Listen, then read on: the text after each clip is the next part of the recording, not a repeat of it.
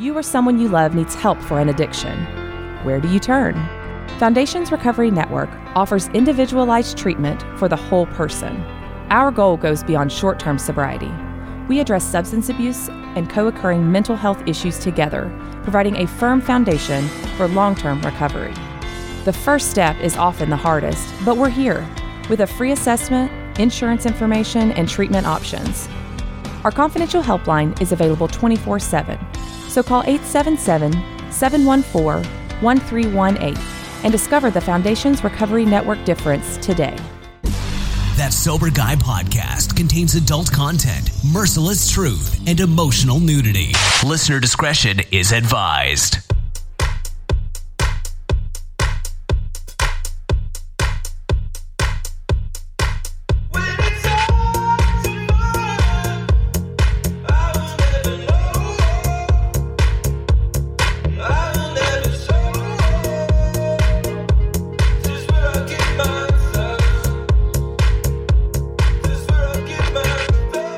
Yo, what's up? Thank you for tuning in today. Thanks to Humans for bringing us in, and thanks to you for supporting the show. It's great to bring you Sober Guy Radio from the East Bay Area up in Northern California. Thank you to everybody for supporting the recovery movement. It's an honor to always be a part of it and to represent sobriety and addiction recovery and life change and all kinds of cool things going on, trying to be better human beings and better people. So thank you again for supporting us. Couple of announcements, and then we're going to get into our show today with a good buddy of mine and a great person, great man that I'm juiced to talk to, and we'll introduce him in just a moment. Sober Guy Radio will be podcasting live from the Innovations in Recovery Conference, and that's down in San Diego, California. That's April 3rd through the 6th at Hotel Del Coronado. Now, it's official that we'll be going live with a live chat where you can interact with questions, with comments, and really engage and have some thoughts in that chat room while we are recording live there. So the live show will be taking place April 3rd and the 4th. That's a Monday and a Tuesday. And that'll be from 9 a.m. To noon Pacific time. So if you go to thatsoberguy.com, you can get the live player there. And you can also click on the Foundations button on there, and you can set a reminder for the event if you'd like to get a little quick reminder of when that date is. And thanks to Foundations, of course, for hosting the event, as well as inviting us down there to do some live podcasting. If you'd like more information about the event specifically, you can go to foundationsevents.com/innovationsinrecovery. All right.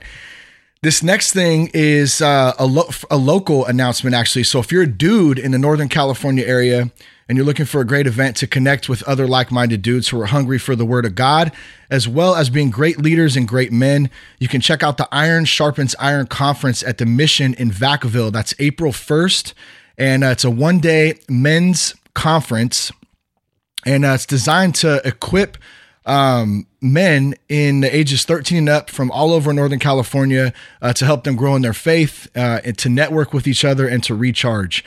There's going to be some awesome keynote speakers there. Two of them in particular, former U.S. Navy SEAL and the author of the book Seal of God, Chad Williams, and Pastor Glenn Bartow.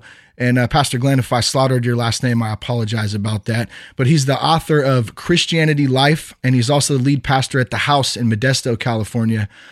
Ladies out there listening, this goes for you too. You know, us dudes can be lazy sometimes and wait till the last minute, so you can always buy your husband or significant other a ticket, kick him in the butt and tell him to go to the Iron Sharpens Iron Conference and get some.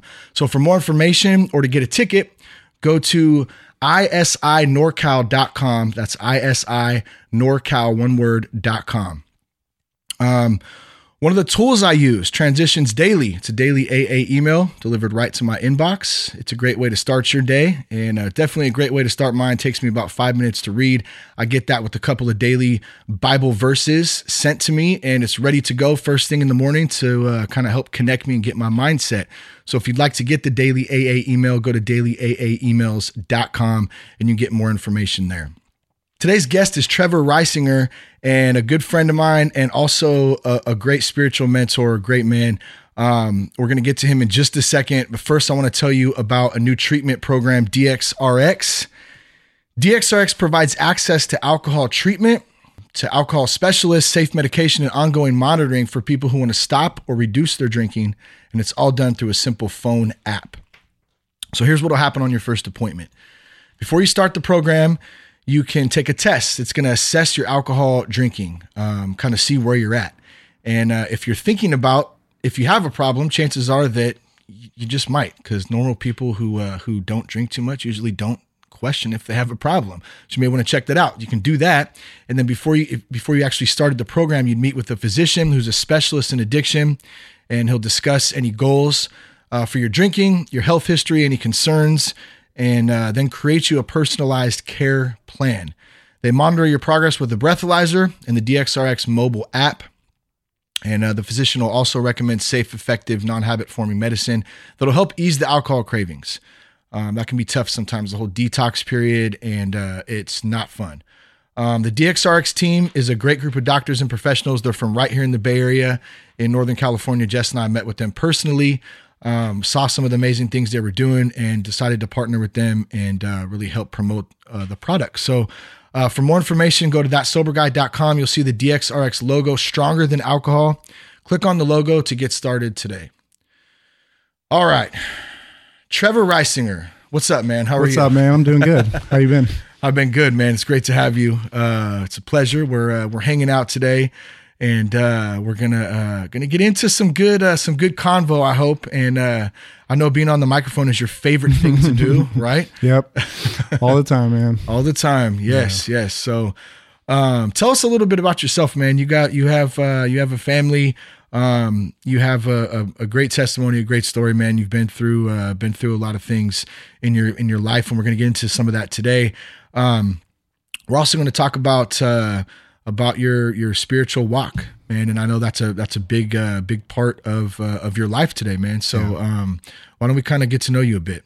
Yeah, I'm a married man of 15 years coming up pretty soon here, and just amazing family. I got 3 little kids, and my oldest is 15 now, which is kind of crazy. Just time's goes flying by quick, huh? It's just insane, but it's just a blessing to be a husband and a father, and just something that I never foreseen in my life to be. And it's just something that as I get older and the more I get to do it, it's just an incredible experience, and it's just a blessing to have that, in my life. But yeah, so I'm a Vacaville resident for most of my life, and a Vacavillean for those who've been around for a while. But yeah, Cowtown, son. Cowtown, baby. But I grew up here, just living, and just like most people, I grew up in a pretty healthy home. Mom, pops, brothers and sisters, and stuff like that, and.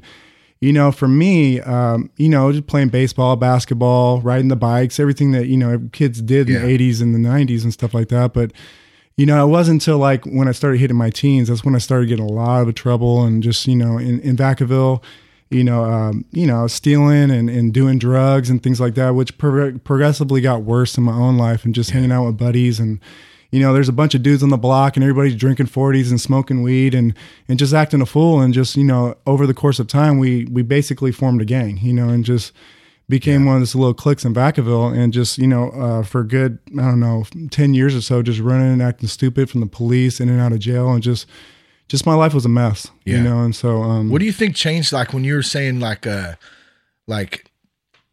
playing baseball, playing sports, riding bikes, like doing the things kids do.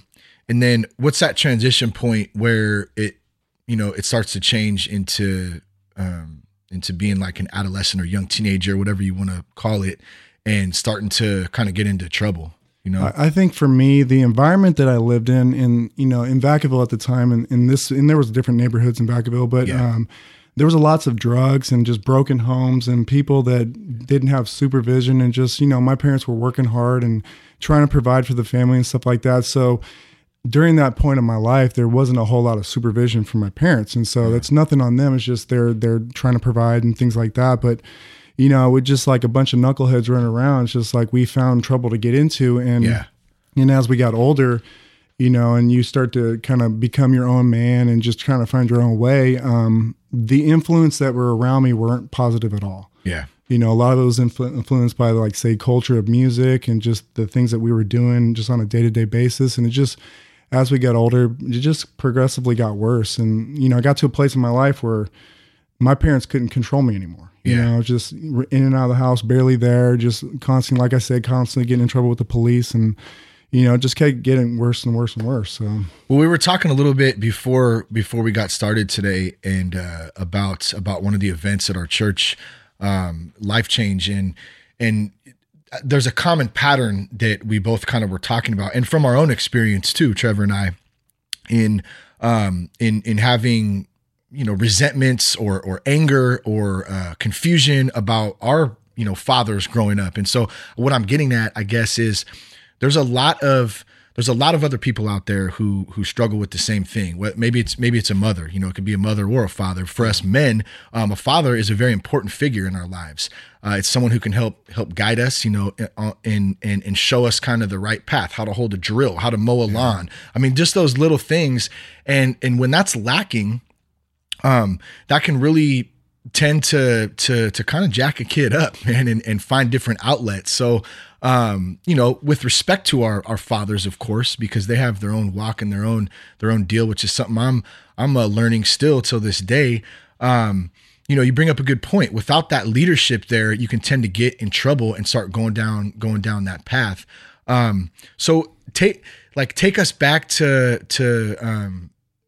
maybe, like you had already mentioned, you know, getting arrested, going to jail, dealing with the cops, you know, drinking, smoking, using drugs, kind of living that lifestyle.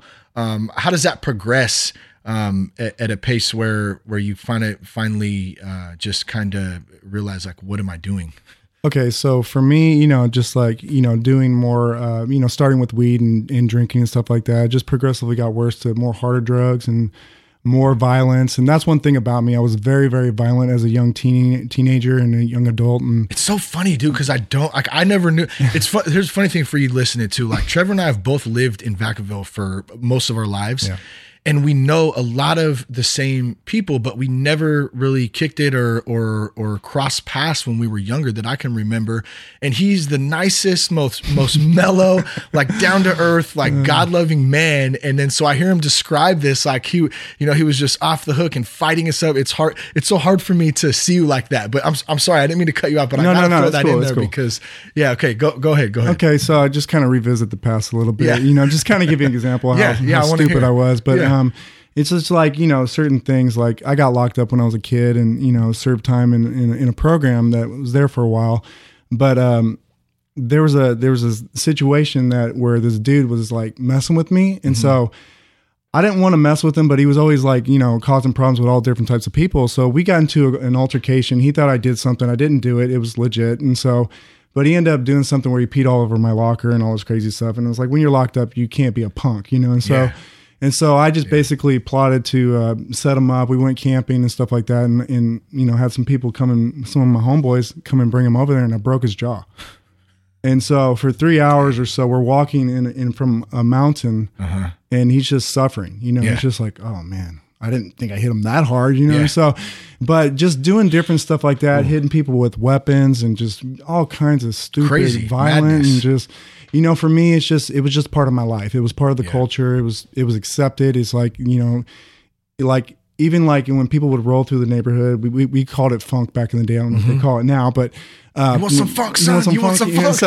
So either be the police or some other clique come rolling through, and so you know, just crazy. So and so you know, just you know, I had no problems in hurting somebody, and so. Yeah. If people like in the neighborhood that I was homeboys with, if they brought the funk, I still had their back. I didn't run. And so just one of those homeboys that didn't turn his back on you. Well, it's kind of part of that whole mentality, right? Like that's, you know, back to the father issue or the parent issues. That becomes kind of your family in a sense, right? Yeah. Especially when you're young and very influenceable like that.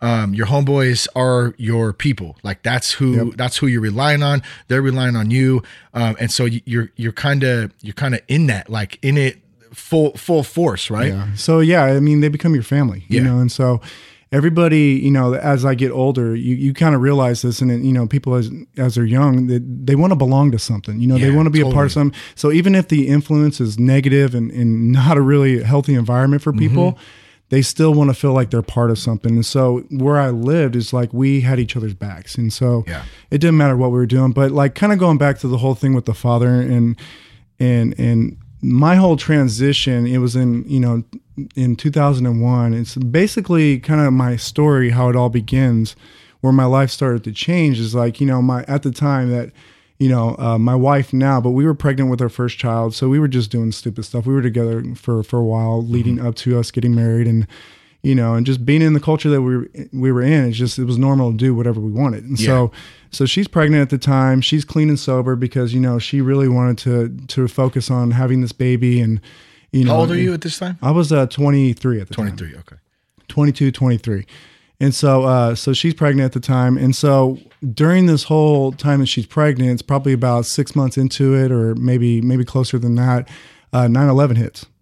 Buildings come down, and everybody and their mama went to church that weekend. Yeah. And so for us, we were already introduced to the church that we currently go to, the Father's House.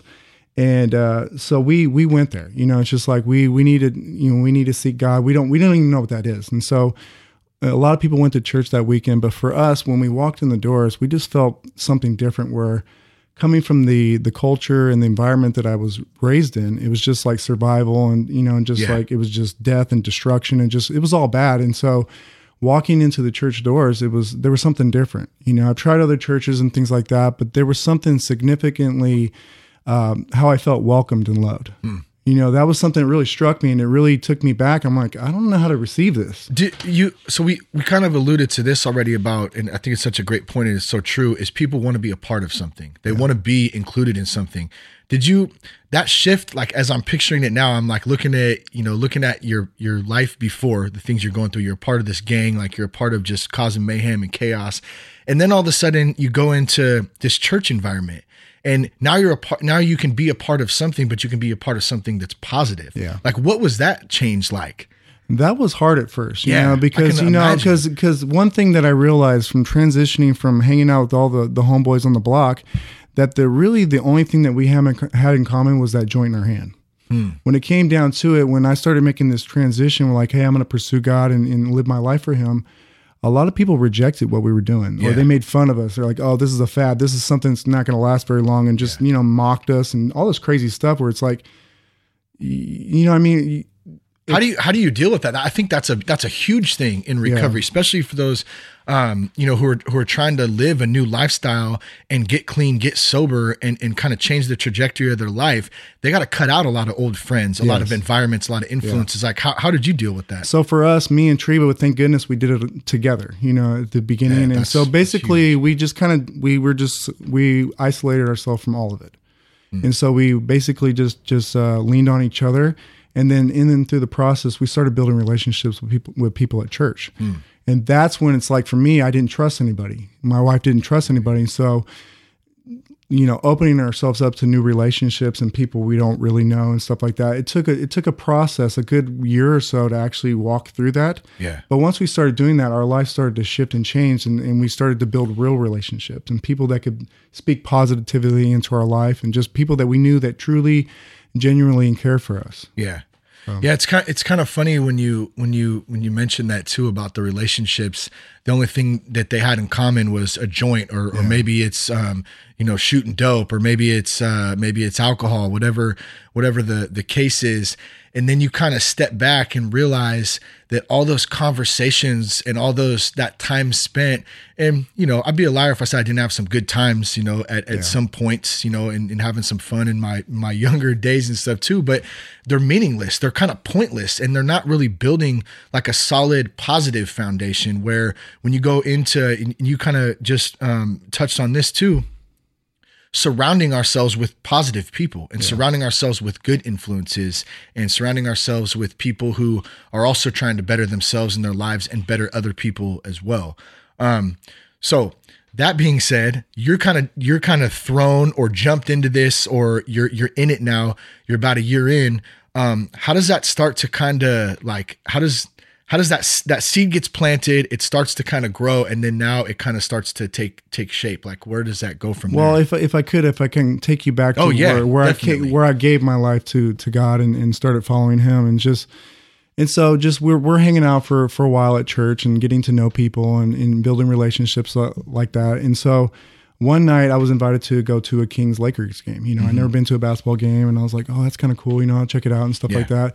But I actually was sitting next to a guy from our church. He was one of the bass players. His name is Brian, and I'm ever grateful to this guy. But basically during the whole game, he sat there, and I had all these questions about God. I never read the Bible, didn't understand anything that we were basically walking into. And so I had all these questions. And so he sat down with me the entire basketball game, just talking with me and answering any questions that I had. But the two things that really struck me is he explained two simple things to me: that God is a loving Father, which I've never heard that in my entire life, and that he wants a personal relationship with me.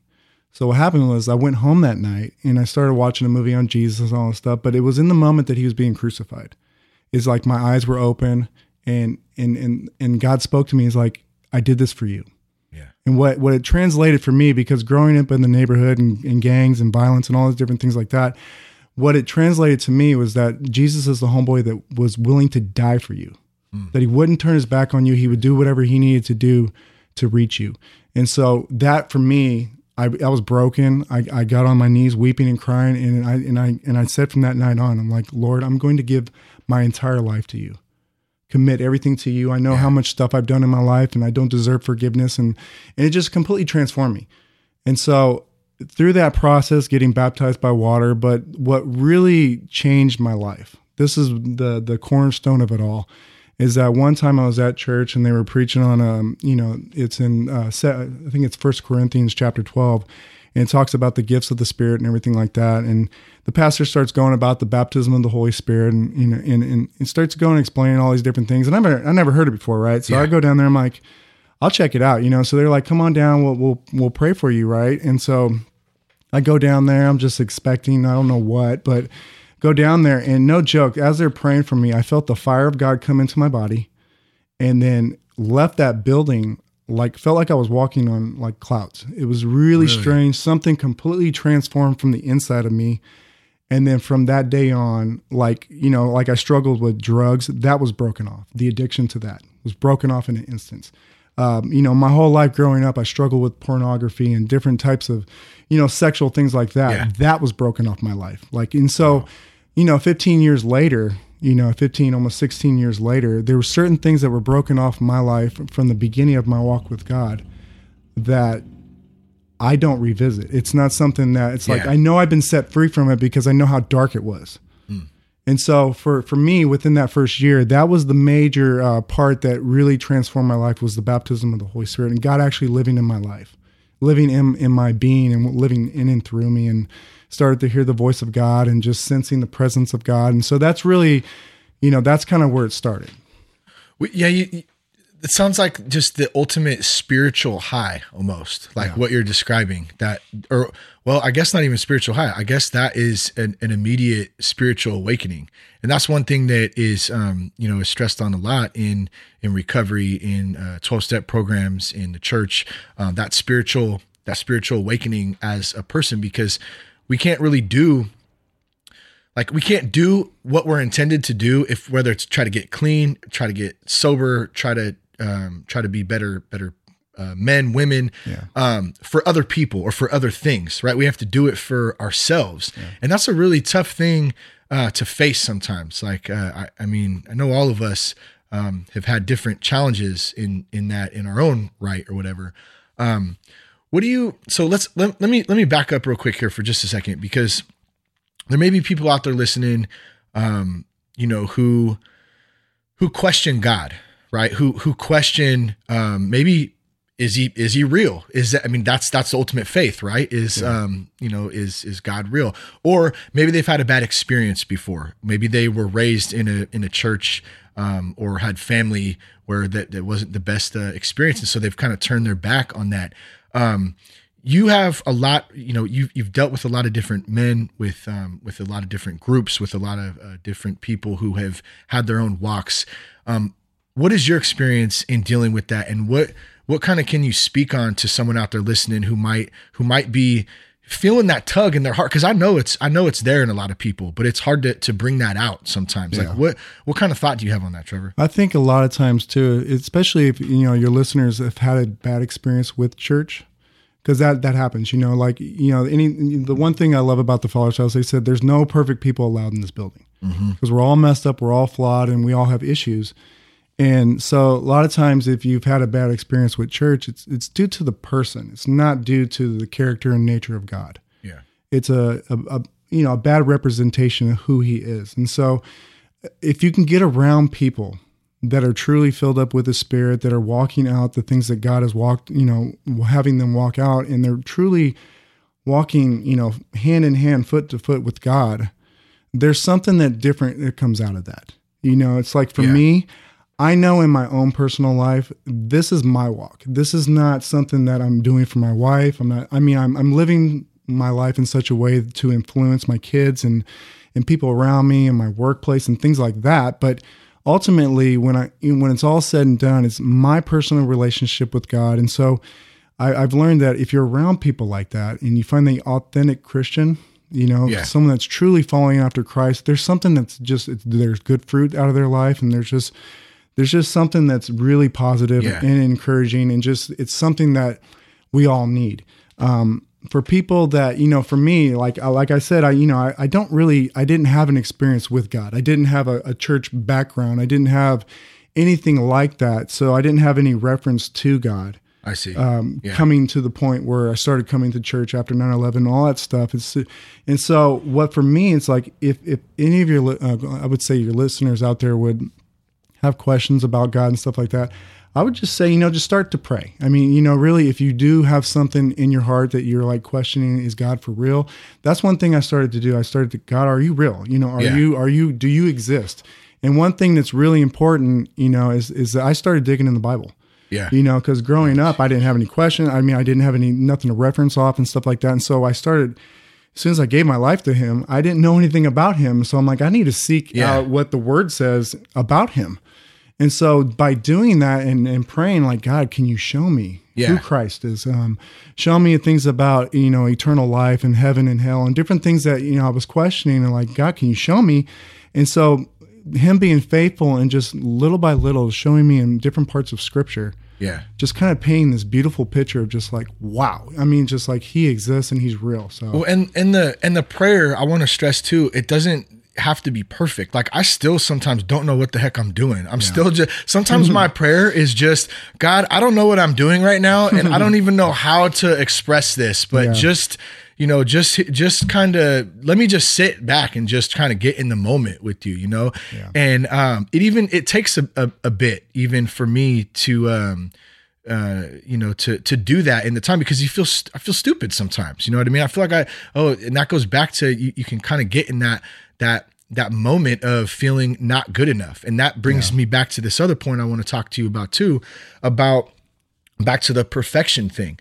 A lot of the feedback that I hear, or that I sense sometimes, is that, if you're a Christian, or if you go to church, or if you are trying, and if you are living out this pursuit, and I'm very careful to say pursuit, because I'm jacked up too, and I still have terrible days sometimes, and it sucks, but I'm doing, I try to do a little bit better each day. But it's not perfection. And I think that when I was able to kind of get over that and understand that, like, I'm not going to be perfect, but I'm going to attempt to, and I'm going to follow that pursuit. That's what keeps me coming back. So it's not about being perfect though, right? I guess that's just kind of what I want to stress, because I hear that so often, and like, God will take you in, like, at any point. You just have to be ready to do that. Like, if you're going to sit back and wait till the time is never perfect. The time will never be perfect. The time that's perfect is right now. Would you agree on that? Yeah, definitely. I mean, the thing what's beautiful about, like, if you really study scripture, that almost every single person that God used was completely jacked up. I mean, there is no perfect people in the Bible except for Christ. He's the one that set the example, and he's the one that, even him coming to the earth, living as a man and doing the things that he did, he showed us how to live our life, that we can live like him. Yeah. We're not perfect, but so many people, whether it be from King David, Moses, Moses was a murderer. King David was a murderer. He was an adulterer. There was so many different things that you see from people, even like a friend of mine, I was talking to him recently about, he's starting to read the Bible for his first time, really go through it. And I said, what's the one thing that really is sticking out to you? He goes, there's no perfect people. Everybody's jacked up that God used, and everybody has issues and stuff like that. And so, I think that's not the goal. I don't strive to be perfect at all. I just strive to know God better. Yeah. Like awesome. my goal in life is to know him better and to do whatever it is that he has me to do in this lifetime. Primarily some of the things like currently is just, be a good husband. Yeah. Be a good father, be a good steward of my time, be a good steward of my workplace, and just the things that I have in my life, that this life is fleeting, it's short. And so what I do with it is so important. And so, yeah, I'm going to mess up, I'm going to fall, I'm going to fail, but I'm going to get back up and keep walking. Yeah.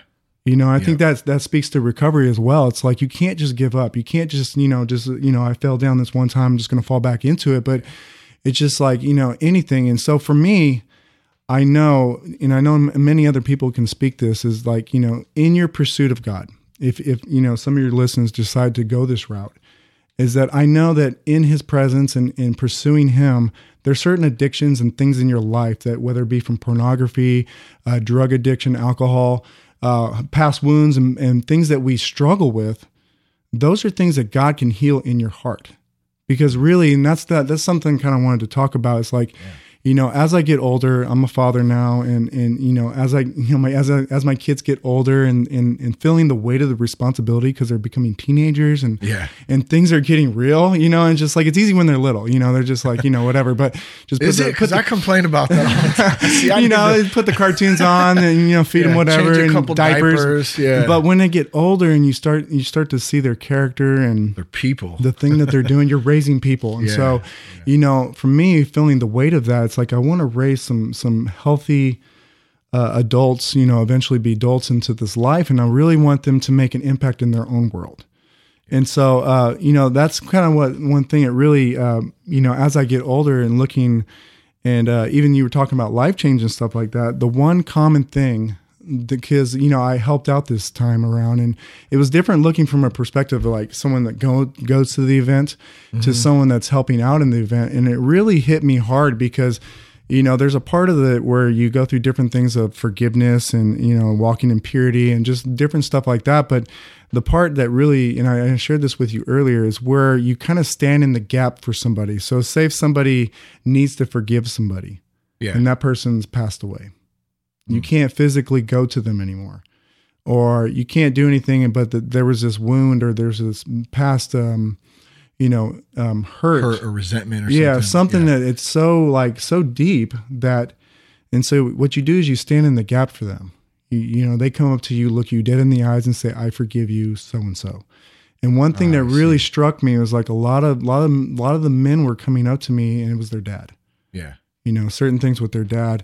And so, for me, the weight and the responsibility as a father in the home, a mother plays a very vital part, but the tremendous impact that a father has on a child, it's really heavy on my heart. And it's just like something I know God's kind of stepping me into to mentor and to lead and to kind of figure it out as I go, how to be a good dad and a father, not just someone that pays the bills, but actually someone that pours into and invests into children, other men, and just like kind of leading people like that, No, and it's so hard too, to kind of grasp the importance of that sometimes. I think we know it, but when you get caught up in the day-to-day grind of, just like you mentioned, trying to pay the bills, like, like I have my role and my wife has her role, and together, we have our combined roles.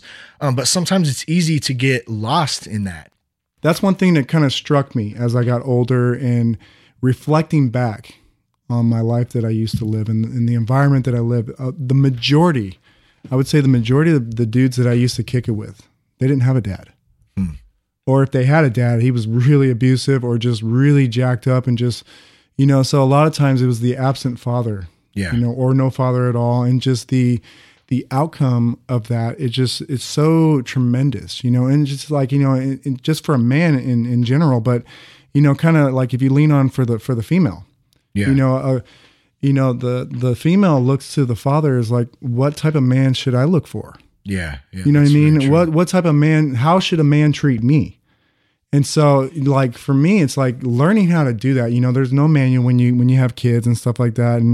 And, you only kind of lean on the references that you have, from when you were a kid or different people that you've interacted with in your life and stuff like that. And you try your best to do all that stuff. But for me, that's what kind of like, I just get to a place I'm like, God, teach me. Yeah. God, teach me how to do this because I don't know how. Well, how do you start dealing with past hurts and past resentments? I mean, that's something that has prohibited me, and I'm still learning through, working through some of them.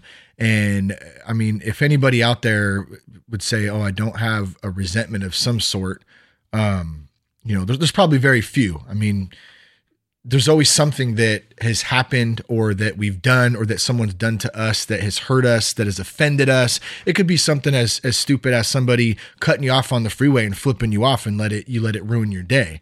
I've had plenty of those, and it's so stupid, but how do we kind of work through some of those? Like, what's your thoughts on that? I know for me, it's like, when I really look back, and I get to that night where, I'm on my knees and I'm crying, I'm asking for forgiveness. I knew the weight of what I was forgiven from. I got locked up and I did time for different things, but the majority of the stuff that I did, I never got caught for. Yeah. And so I just knew how much sin and how much stuff that I did in my life where just like I didn't deserve forgiveness. And so when it comes to people that have like hurt you or cause pain in your life, ultimately forgiveness is for you. It's not for that person, because the person that hurt you, they just moved on. They're not even tripping. They're just like, they moved on with their life, but it binds you into a prison. And what it does is that when you truly let them go and set them free by forgiving them, which is hard to do. It's not, I'm not just saying it's easy to do, but what it does is it sets you free. And the only way to, from my experience, and I'm only speaking from my experience in encountering God and the different things that he's been doing in my life, is like, you have to experience the forgiveness from God, which is unconditional. It's 100%. It's just, he holds nothing against you. Yeah. And so understanding the weight of what that is, and then you weigh in the weight of what someone's done to you, it's like, I really don't have the right to be offended or hold past hurts against people, because I've been forgiven for so much in my own life, and so that's part of it, I think, and just walking through the whole process, there's there's lots of different resources, and, I know you have lots of resources and stuff like that, but I think it being around people that can help you walk through it is a huge thing, community, having groups, it's so important to have people in your life, positive people that can speak truth, that can pray for you, they can walk alongside you, even if they're not saying anything, they're just listening. Well, I think you had even pointed this out to me early on when we kind of started getting to know each other better and talking about, isolation is the one of the main weapons of the enemy, right? To isolate us, to keep us held back, to keep us in our own minds, and just like you mentioned, imprisoned from whether it's resentments or hurts or addictions or whatever it is. So in order to kind of work through those, it's so important. And I know how hard it is sometimes too, because in the last year of my addictions to drugs and alcohol, and when it was getting really, really bad, I did not want to be around anybody. Yeah. I wanted to be alone with some alcohol and some dope, and that was it. And I didn't want anybody else around me. I just wanted to be by myself. And we talk about, getting out of those environments and going into communities like 12-step programs, like churches, like men's or women's groups, being around friends and influences who are positive people who can lift us up instead of bringing us down. That's such an important, it's so important. I said such twice, that, in order for us to kind of break free from those chains. Trevor, you're a huge, a great example of this too, of bringing men together, and your wife, Treba, as well, bringing women together, creating communities, inside and outside of the church, where you're doing service work, you're helping people, you're offering your house up. Talk a little bit about that, because that's something that I know is super important to you and your wife and your family. And I know that that's helped really connect you guys to God and keep you doing some of God's work as you guys kind of move forward. Yeah. So ever since we've been going to the Fowler's house, we've been there for, like I said, about 15, 16 years now. I just wanted to get give back. I wanted to get plugged in. And I know that one of the biggest ways for people to kind of get out of what they're in, if they're struggling with something, is to pour into someone else's life, to give and to serve and to be a part of other people's lives. That maybe sometimes, and I've experienced this, where I'll be doing something and then all of a sudden this person comes walking alongside of me and they've gone through what I've gone through. And I've been able to offer what the things that I've experienced and how I've walked through it, and it ministers to them. Yeah. And so for me, just kind of go through a couple of things that I've done in the last, about 5 or 6 years. One of the biggest things was, coming back from the neighborhood that I came out of, and, it's about 10 years in with my walk with God. God did a couple of, it was like a series of events where it's just like, okay, what are you doing?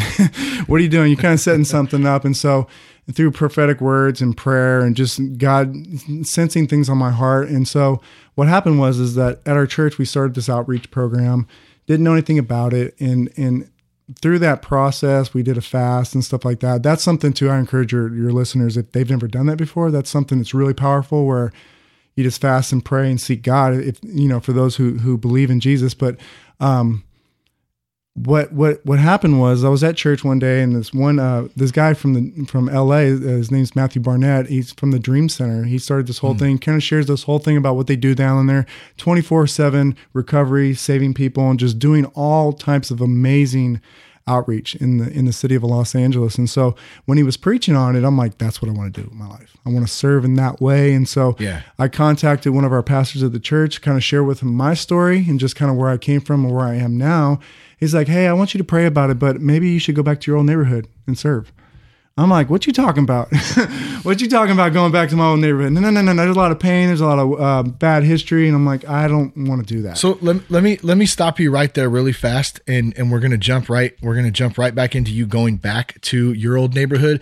But first, for those out there listening who don't know, I think this is, you've been there, you've experienced it firsthand. Talk a little bit about the Dream Center, what it is, and what they're serving out there in Los Angeles. Okay, so right off the bat, if you go to dreamcenter.org, they have it's their website, and it's got so much resources if you guys want to learn more about them. But I'll put that in the show notes too, guys. And so Dream Center, they started over 20 years ago, and basically young white pastor from Arizona hitting the streets of Los Angeles is like, it was very very difficult for him. He's like, what am I doing here? Why am I even here doing this and stuff? So for about a good year or so, he was just like trying to invite people to church, and he's very energetic and very amazing man of God. And so nothing was happening. Nothing was moving. It wasn't until he started bringing food, a couple of grocery bags to a neighborhood. People love to eat. And so started loving on people without any agenda, and started just bringing food to the neighborhood, which over the course of time, he's got some pretty amazing story where the Cholos took him in, and that was his protection. That's like, that's our pastor on the block, and really, and all that stuff. It's just really cool stuff. He used to bring his desk out on the street, and that was basically his office, And so, really, and so, but over the course of time, and different people, they would reach out from whether it be from sex trafficking or homelessness or single mothers. They basically they transformed this 400,000 square foot old Catholic hospital, which that in itself is an amazing story, how they even got that building. And they transformed it into a place to help people. And it's just so incredible what they do there. They help veterans. They have a food truck ministry that goes out like 2 times a day, 4 times a week, and just bringing food to neighborhoods. And they got their Adopt a Block program and all these different things that they do, where it's the hands and feet of Jesus in a literal sense, where it's just they're out there doing what the Lord says for us to do, is to help the least of these. And so they're a living, breathing organization that does that.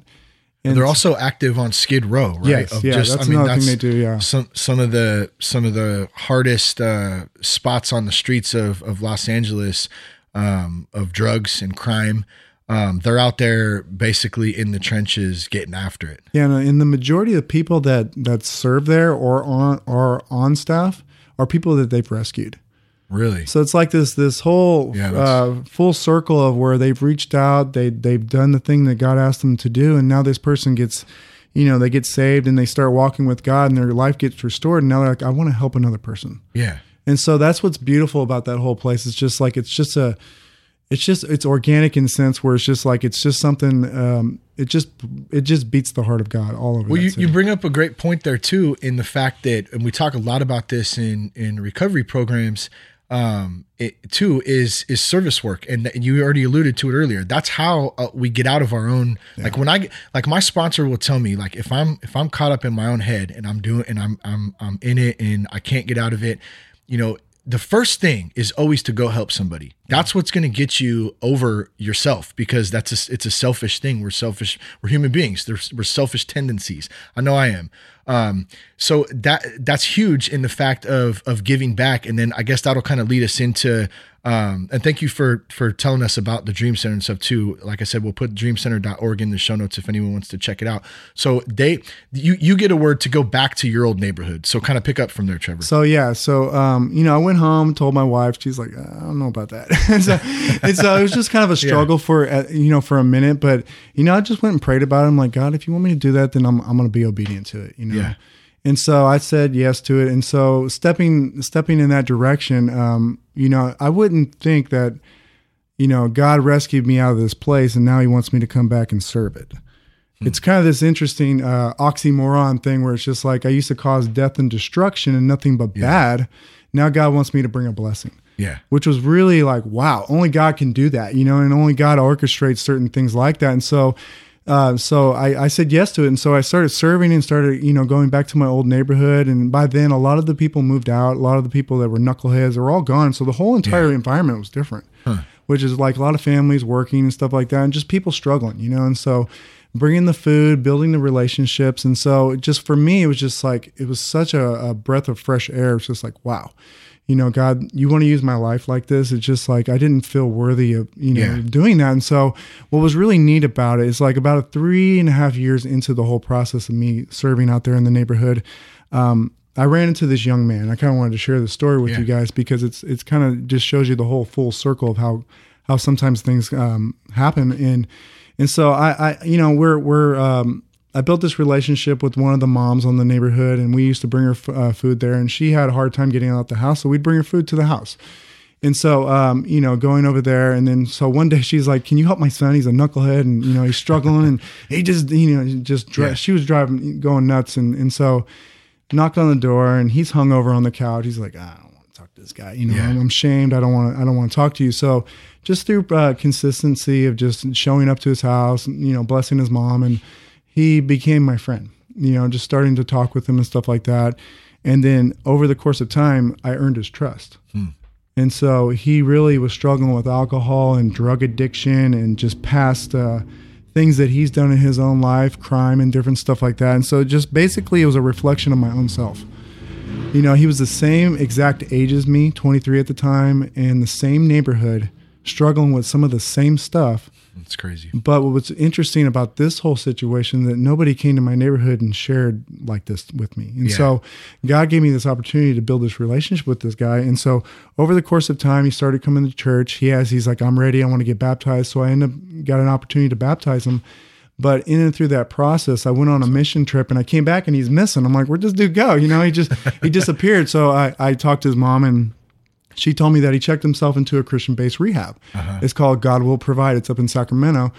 And it's interesting because it's a Russian-founded ministry.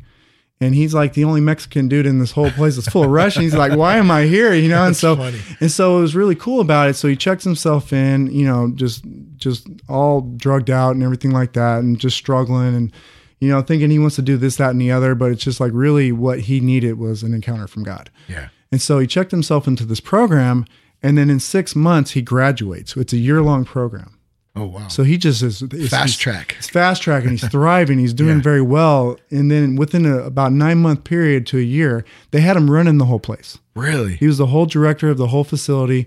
And then just seeing this rapid growth in his life, like, wow, just seeing him blossom because he was in the right environment. Yeah. He had the right soil to grow, and God was really moving on his life. And so, Who would have thought God'd take a Mexican guy and have him run a Russian rehab, man? It's cool. And so they took him from the director, and then he transitioned to leading that, but also transitioning their podcast into Spanish from Russian to Spanish. Really? And then they started having him preach and stuff like that. And so within about a year and a half ago, they commissioned him to lead a church in Vacaville. Really? So to kind of start something there, where now his long-term goal is to actually build a rehab center like that in Vacaville. And he's in the process of that, where maybe it'll be for women at first, and then it'll transition into men.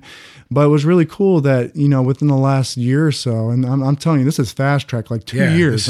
2 years period. He got saved. He started serving God. Life completely transformed, clean and sober, radically changed from the inside. And now with about last September, he got married. He's got a wife now. And now he's influencing other people's lives. Yeah. And it's just like, it's just one person that was obedient, nothing, no glory to me. It's just like, I was just being obedient to God, but God gave me an opportunity to share what I had.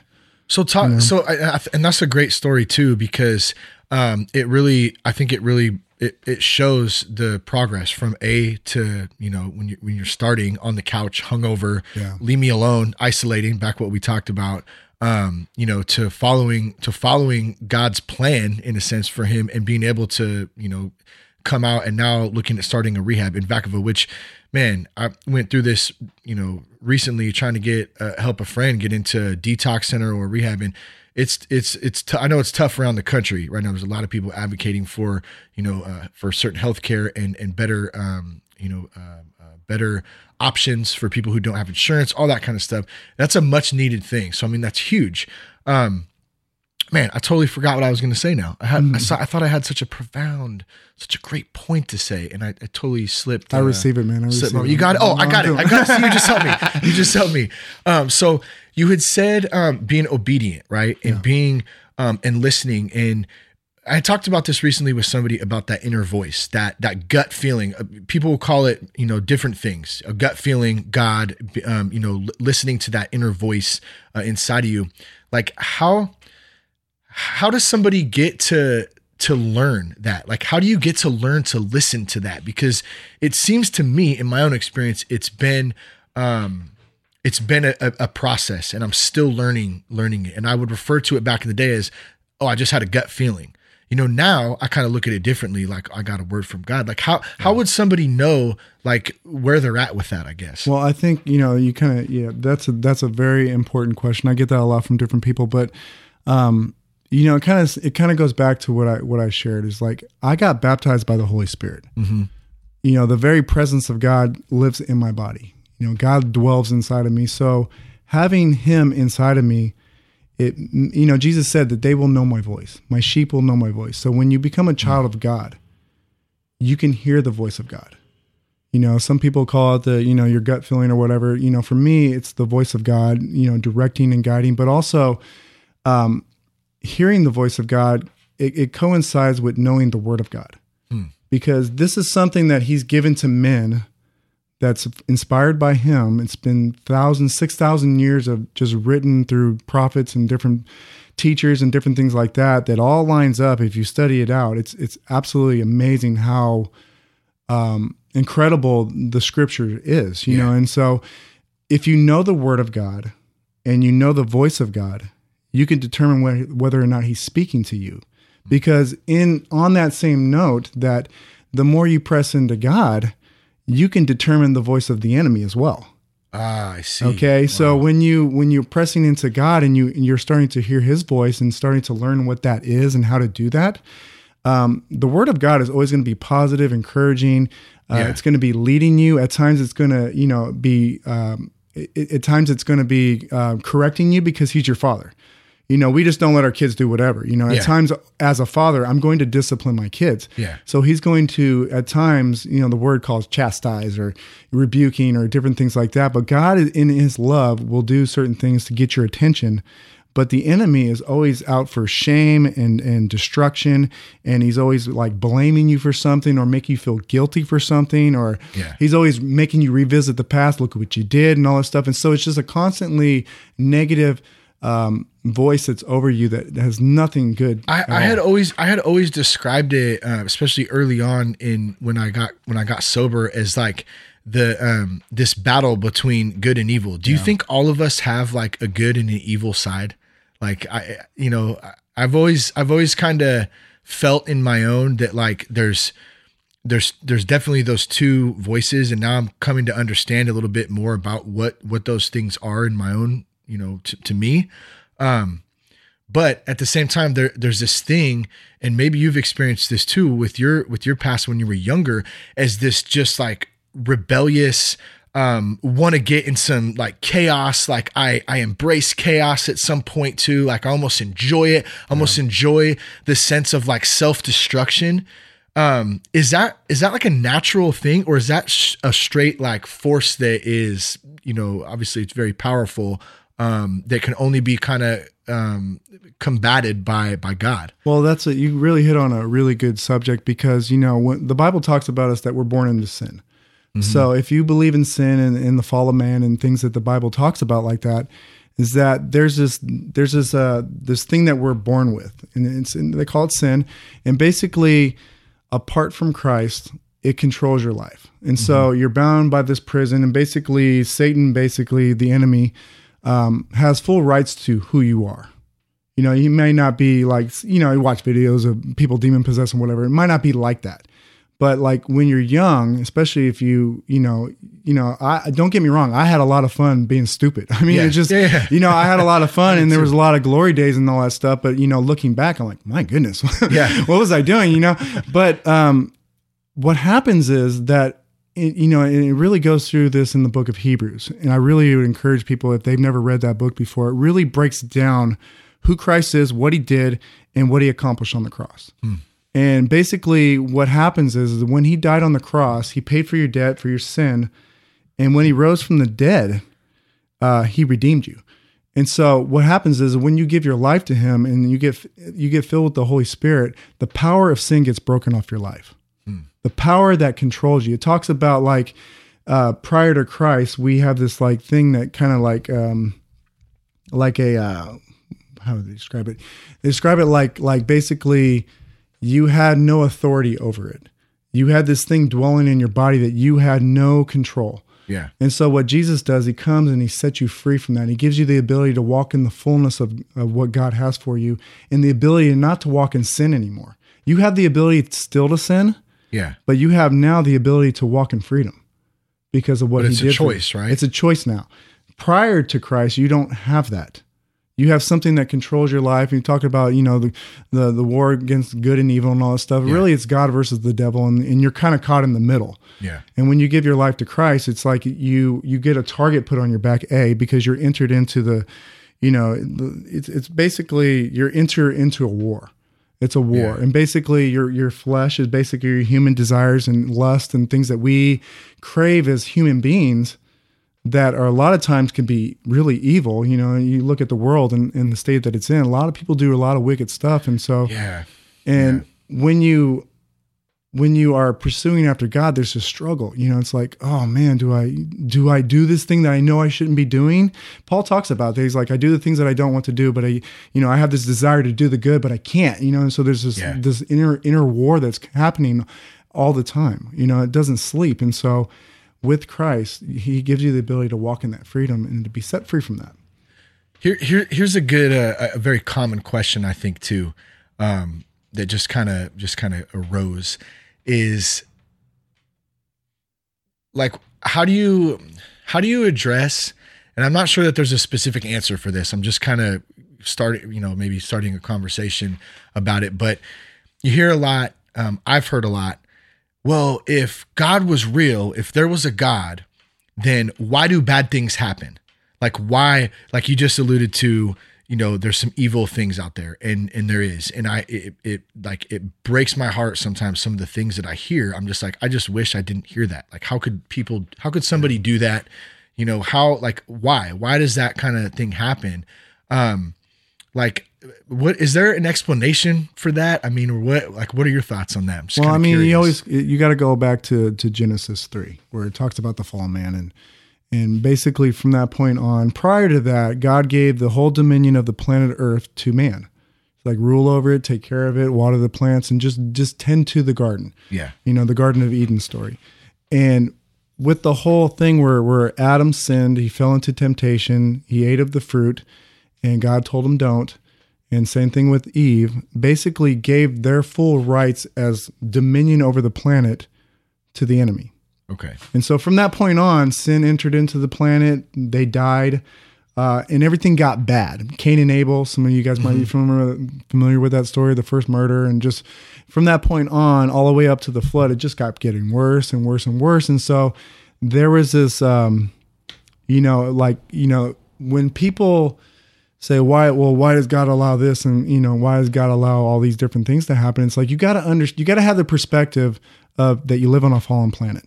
Things happen. People are wicked. People do whatever they want. God gives us a free will, and so God is not going to make robots. He's going to create people that have to choose to love him, and people that are truly walking in relationship and freedom that is in Christ. They're not going to do stuff like that. It just really speaks to the we're not just created out of some blob. We're just, you know what I mean? Yeah. So there's certain things in life that you can't explain by science, like love. I mean, that you cannot scientifically prove that. You can't scientifically prove you have a mind. And so there's certain things in life that are unexplainable. Yeah. And so with good and evil, there's very evidence that it's out there. But it's really, I think it's from whatever perspective you're coming from. Yeah. Yeah. No, I appreciate your thoughts on that too. I know, this is one of the great things I love about doing the podcast, man, is that, we get to kind of open these conversations up. Like none of these questions or anything that we've had have been scripted. Like we're just completely just rolling off and we really get to touch on some good things. So I just want to tell you, I appreciate you being open and sharing your thoughts and kind of participating in this, man. It's good stuff. I want to kind of circle it back and we'll wrap this thing up. What is your life like today, man? Like, what do you get to share? Like, what are some of the amazing things that have gone on since you've been able to overcome addiction, since you've been saved, and since you've been able to participate and really be just an amazing man in your family and in our community? It's been a pretty incredible journey. I mean, even like for 6-7 years of my walk with God, it's your life isn't perfect, and so you walk through difficulties, and I walked through a lot of different really hard times pursuing God, loving him, but like life was going to hell. I mean, it's just like, it just didn't make sense. Yeah. But at the same time, I'm like, God, this is not my life anymore. I've committed everything to you, and I want to serve you and pursue after you and whatever you have for my life. And one thing I've learned, that if you don't give up, you just keep going. Just, if you fall down, if you stumble and you fall, get back up and just keep walking that. And so what I've noticed over the years is like God just keeps showing up. He keeps molding, shaping things in me. And one thing that what's been, I think, the most important thing with my journey with the last 15 years is that there's a lot of areas in my heart that God's healed. A lot of past things that I'm ashamed of. It's like, you know what? I've been forgiven. I've been set free from all the guilt and shame, and and my life is completely transformed from the inside out. And a lot of what that is like out of the overflow of that, out of my wife's life and in my life, it influences my kids. They're starting to, they're growing up in a healthy environment with church, and they're really good citizens. I mean, it's just like, I'm really blessed to see how their lives are starting to turn out, especially for my 15-year-old. And that's a difficult age, it's a crucial 9th age. grade. And just, she gets up in the morning, she prays, she reads her Bible. She actually encounters God on her own. Jess actually told me after, they went to this last event. It was the encounter. Yeah. And she sat next to your daughter, and she came home, or I think it was that next morning, and she told me how amazing it was to see, just a 15-year-old girl just so hungry for God and just willing to pour out. It was really cool to hear. So that's awesome. It's awesome so stuff, I mean, it's like everything that I kind of shared this with you earlier. It's like the way I've always approached my life. It's like I'm living before Him. Yeah. You know, whether I'm going through difficult times or have a difficult job or just life ain't the way that I like it to be, I'm going to live before him. And so out of the overflow of that, you know, it's just like, my family's blessed, you know, God has taken me through some really difficult seasons, but now I'm, you know, at a place in my life where it's just like, I just feel like it's getting started, you know, and just cool. It's just amazing. And just, you know, just like for me being clean and sober, it's just like a lot of those things I haven't even touched. It's just like been broken off my life and just the freedom in that. And so I've had the opportunity now where if I get the opportunity to pour into another person's life, I that's what I live for, to see people touched by God and just be used by him. And, you know, whatever it is in my life that God has for me. But, you know, I've gone on mission trips. I've led mission trips. I, you know, did community outreach for a long time and just, you know, doing small groups and just staying busy with the things that God has for me. I ain't got time for all that other stuff, you know? Yeah. And so, you know, being focused on raising my family healthy, pouring into my local church, doing the things that I know that are beneficial and really knowing that my days are short. Everybody gets the same 24 hours in the same day. And so what I do with that is important. And so just really being selective in how I do things now. So two common themes that have shown up in this conversation. I have been taking some notes. So we've been kind of going through this. Showing up, which Trevor, you mentioned a couple of times, and don't give up. So I just want to leave that with everyone out there listening today. Show up and don't give up, because even if you don't feel like being there or doing what you're supposed to be doing the next right thing, putting one foot in front of the other, if you don't show up, you're not going to be able to live out where you're supposed to go. And if you give up, you're never going to get there. That's pretty obvious. So show up and don't give up. But thank you for coming on today and sharing. And man, thank you for being just a good leader, a good mentor, and a good friend, man. I appreciate it. Thank you, man. If you want to help support us, please leave us a review on iTunes, and also you can go to thatsoberguy.com and support us on Patreon. Thanks for tuning in. Peace, love, respect. Keep your blood clean.